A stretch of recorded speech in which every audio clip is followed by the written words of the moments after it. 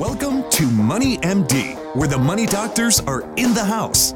We're giving out prescriptions for better financial health and making smart decisions with your money. We give common sense solutions to your complex problems. And now, here are the doctors.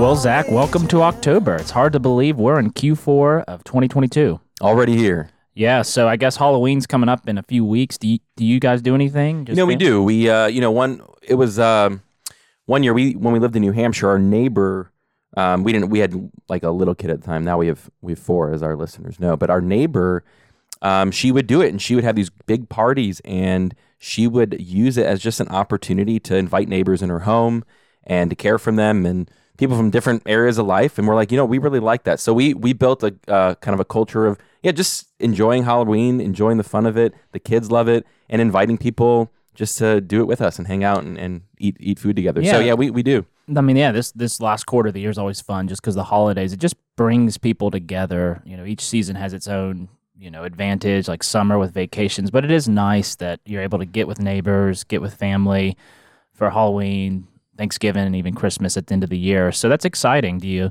like to steal some of the kids' candy? I mean, that's all I do is steal their candy. Yeah. Take all the good candy. That's right. Before they even knew it.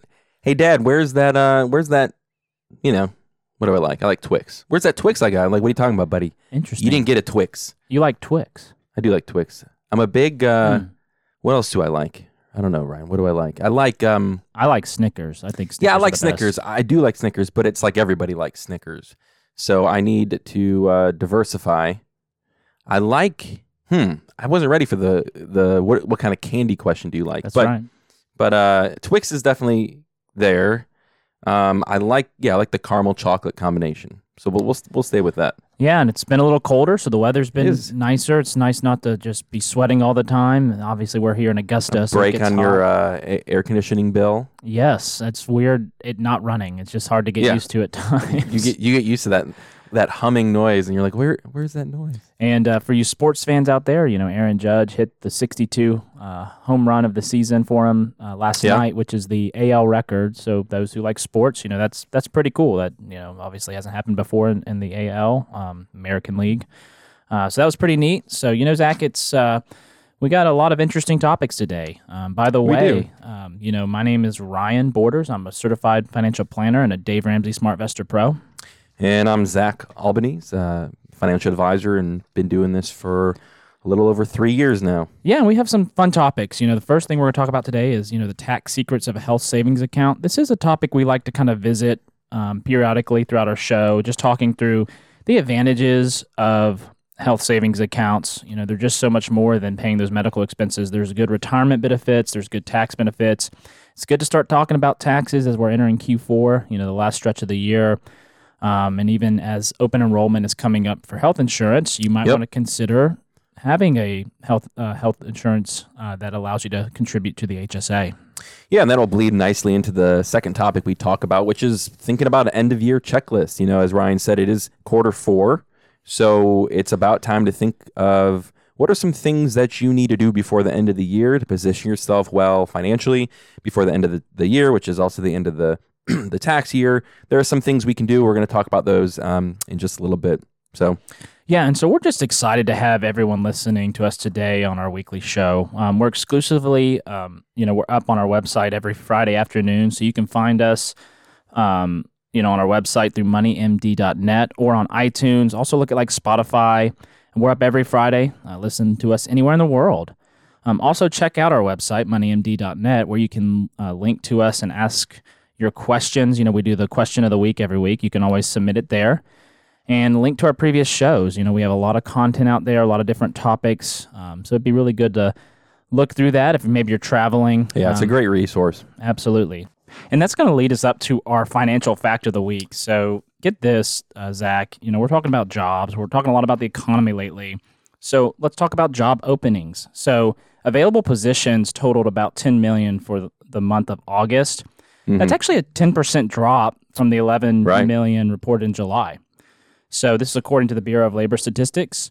That was also well below the 11 million that a group called FactSet estimated. So the number of hires on top of that has risen slightly, while total separations has jumped by about 182,000. So think of quitting or those who just left the workforce voluntarily.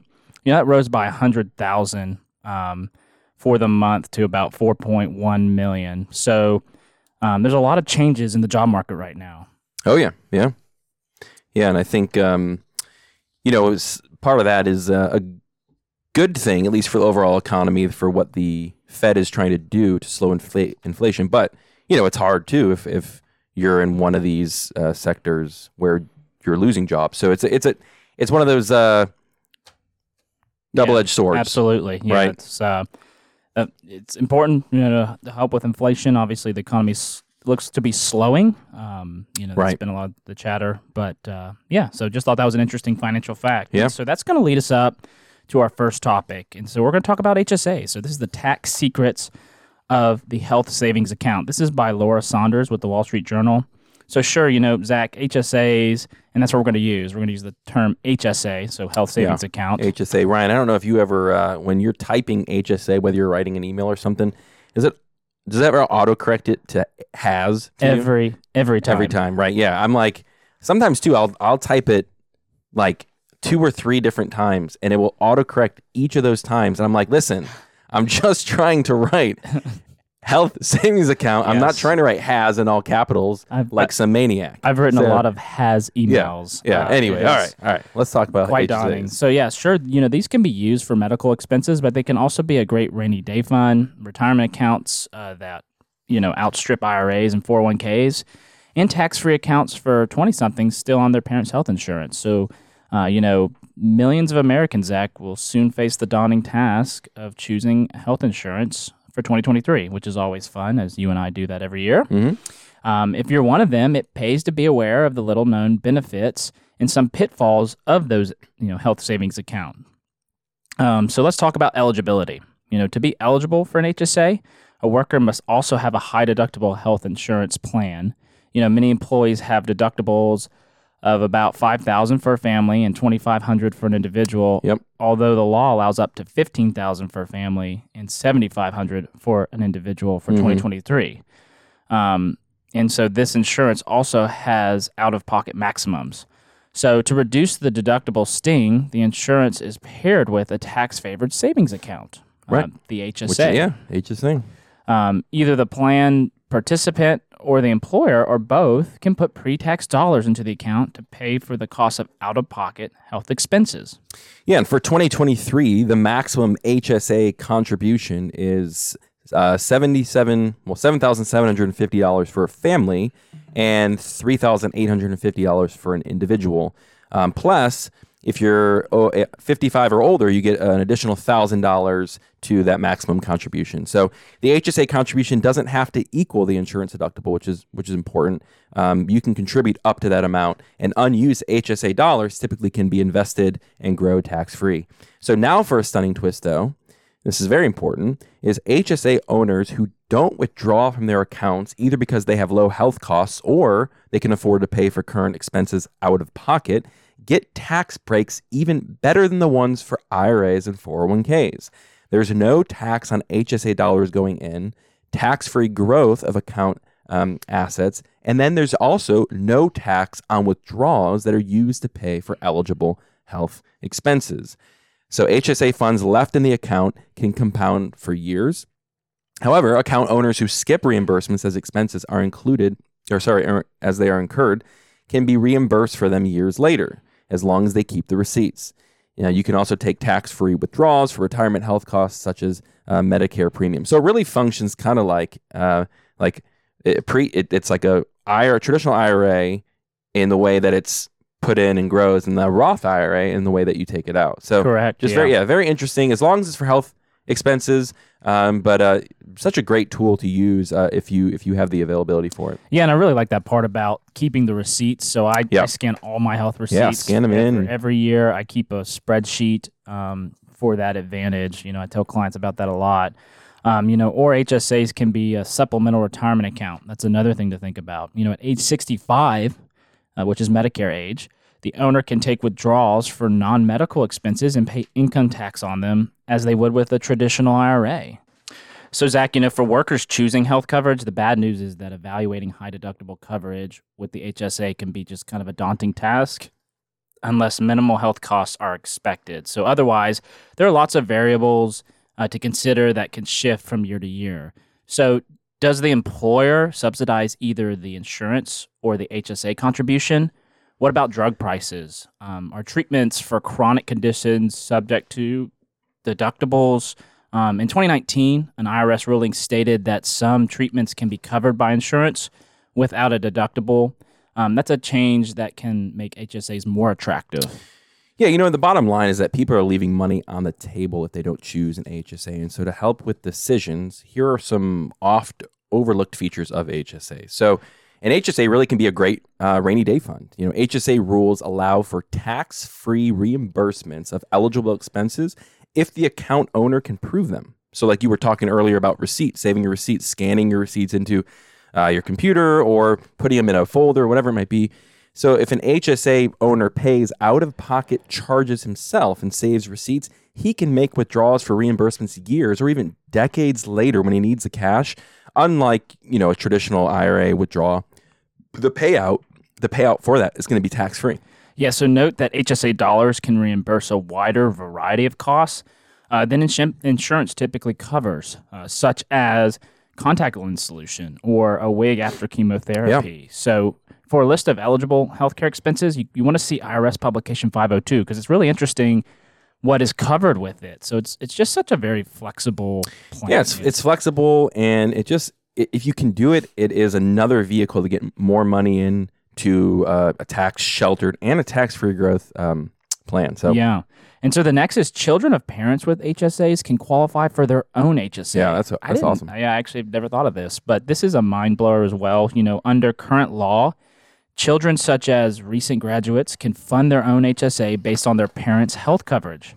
So say Jane is age 23 and is employed but still has health insurance through her parents' high deductible plan with an HSA, which, many children these days, kids are staying on their parents' insurance until age 26. Right. If Jane isn't claimed as a dependent on her parents' income tax return, she can put up to $7,750, yes, the family amount, into her own HSA. Wow.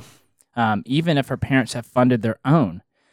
Jane doesn't have to fund the HSA with her own earnings. Someone else could give her the money for it. So that's pretty neat. That's pretty crafty there. Yeah. There's also a loophole, or not really a loophole, but it's an April 15th loophole. As long as an HSA is set up by year end, the participant has until the following tax due date, which is April 15th, or the date the return is filed, if earlier, to fund it. So those who want to pay out-of-pocket expenses with HSA funds can actually wait to finish or begin funding their account until they know their eligible medical expenses for the prior year. Another great thing is HSAs are portable.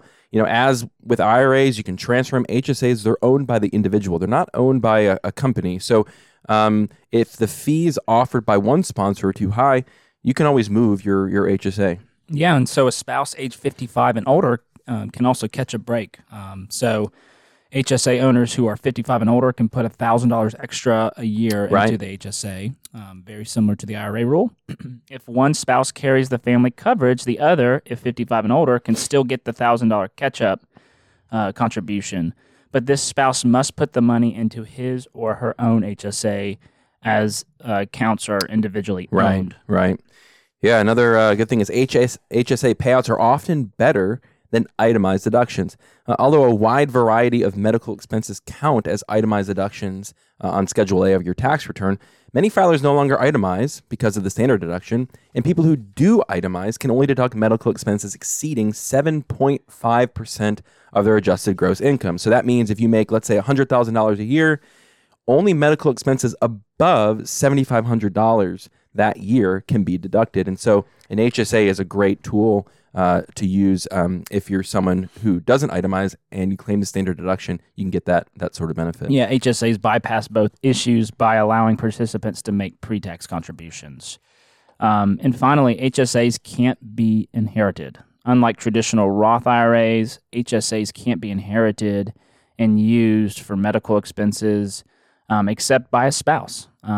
Otherwise, the assets become taxable at death. So that's really interesting. However, the HSA owner's executor can use the funds in the account within a year to pay unpaid medical bills at death and claim prior expenses that were paid out of pocket if there's proof of them. So just keeping that record. So HSAs are a really good tool. It depends on your family situation. Sarah and I do have a high deductible plan, and we utilize HSA and some of the advantages of that. Yep. I guess you guys, I know you all don't. Yeah, no, we don't right now. Just having little kids and stuff. Yeah. But we did before we had kids. It's a great tool. I mean, if you have the opportunity to get it, get that plan, use it, save your money, put as much as you can into it. If your finances allow, and just let it sit there if you can. Of course, there's so many benefits in retirement. So. Absolutely, always as we're looking into healthcare season, it's good to consider that. Yeah, so it's absolutely. one good thing to consider. Yeah, so let's. What do we do? The question of the week now. You ready for it? I'm ready for the question. Here's a question for you, Mr. Borders. Can I save in a Roth 401k and a Roth IRA? Do I get a drum roll? No, but we could. Well, maybe we'll see if we can edit a drum roll in there. Yeah, I don't think they'll do that. Okay, we'll but see. Yeah, the answer is yes. You can do both.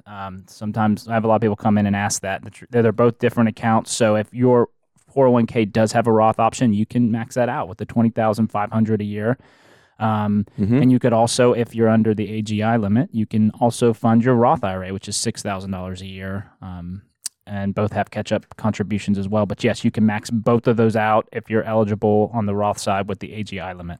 Yeah, and if you're over 50, you get the bumps in both the 401k up to $27,000 and the IRA up to $7,000. Correct. So, yeah, absolutely. Yeah, so we get that question a lot. But yeah, you can do both, and so that's a good question of the week to put that one to bed and to rest. Yeah, so another thing to always look at too is if you're wanting to save a lot of 401ks offer an after-tax option, and so that's after we max it out. There's some 401ks allow you to put after-tax contributions in there, and that's a great way to have like a super backdoor Roth IRA because most plans allow you to take out that amount and move it into your Roth IRA. The reason you want to do that is the after-tax growth in a 401k, the earnings is going to be taxable like your traditional amount.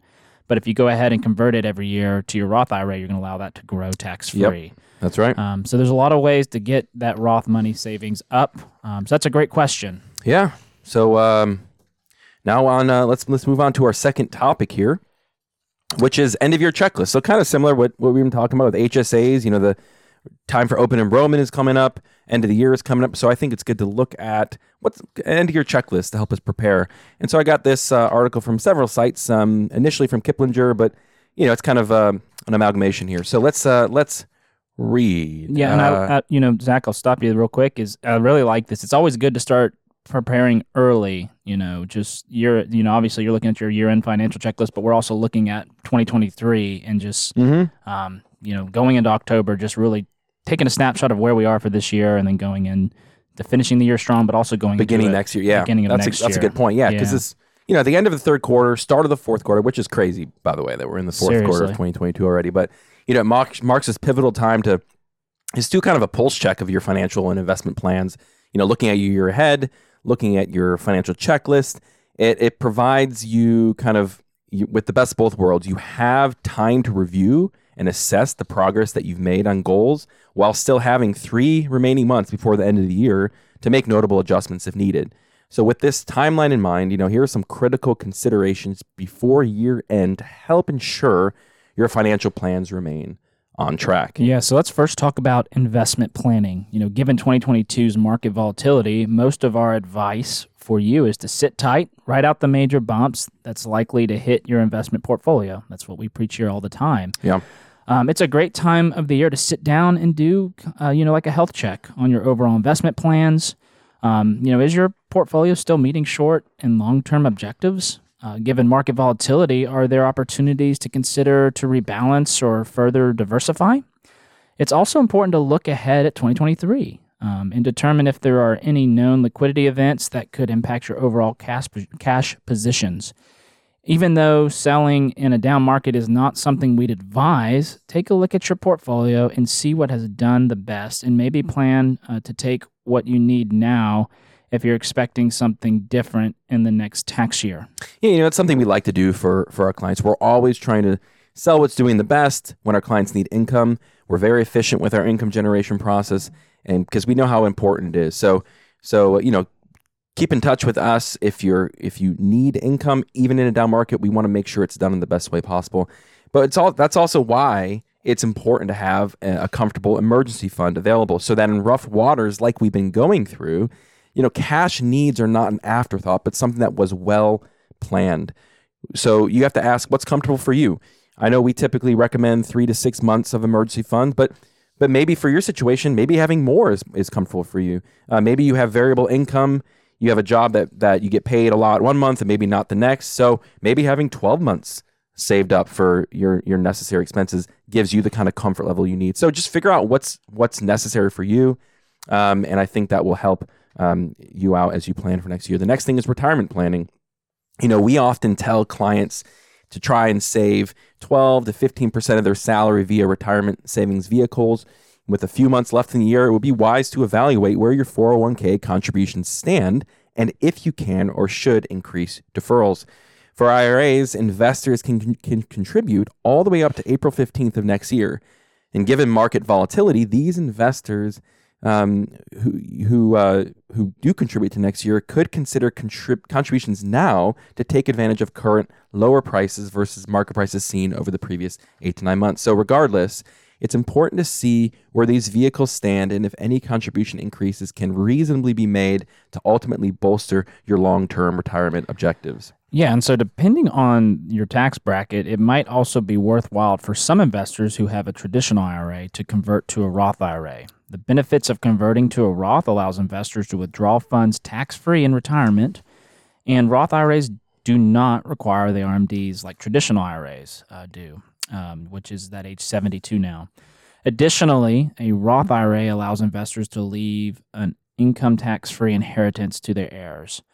Especially if you have room in the 12% bracket, doing Roth conversions means paying 12% tax on IRA funds to convert them into Roth. Not only is that a very low tax bracket, because the market is down, you're getting more real dollars into your Roth. So that could be a good strategy for you as well, which I've done with some clients this year. Yeah, exactly. And if you are someone who prefers to convert, a major deciding factor is considering whether to take that tax liability in 2022, or in 2023, or even planning ahead what maybe down the road, maybe you're nearing retirement, you want to plan for that in the future. So the dollars converted from a traditional IRA to a Roth IRA will be taxed as ordinary income. So if you convert, let's say $20,000 of a $100,000 traditional IRA, that $20,000 is taxed in the year that you convert. And the decision when to convert should be based on which year has the most advantageous tax bracket for you. So if you plan to retire in 2023, it's likely going to be more strategic to do a conversion in that year because you'll have less income and therefore you'll be able to convert more. But, everyone's situation is different. Yeah. So it's important to sit down with your advisor and talk through it.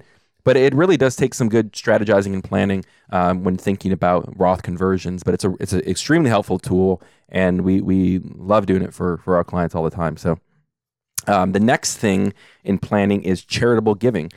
So when even when you have the best intentions, you want to be generous with your money. One of the biggest mistakes that we see is waiting until December to execute charitable donations. So starting in the fall, now that we're in the fourth quarter, it's good to think about how charitable donations might kind of holistically fit into a broader plan of yours. It should not be a one-off decision or thought of just cutting a check. Rather, charitable giving should fit cohesively into meeting your long-term goals. Yeah. So, for example, think about the best way to maximize the tax benefits of gifting this year, given the market volatility. Perhaps it makes more sense to gift securities as a way to prune portfolio holdings and donate the assets from that stock.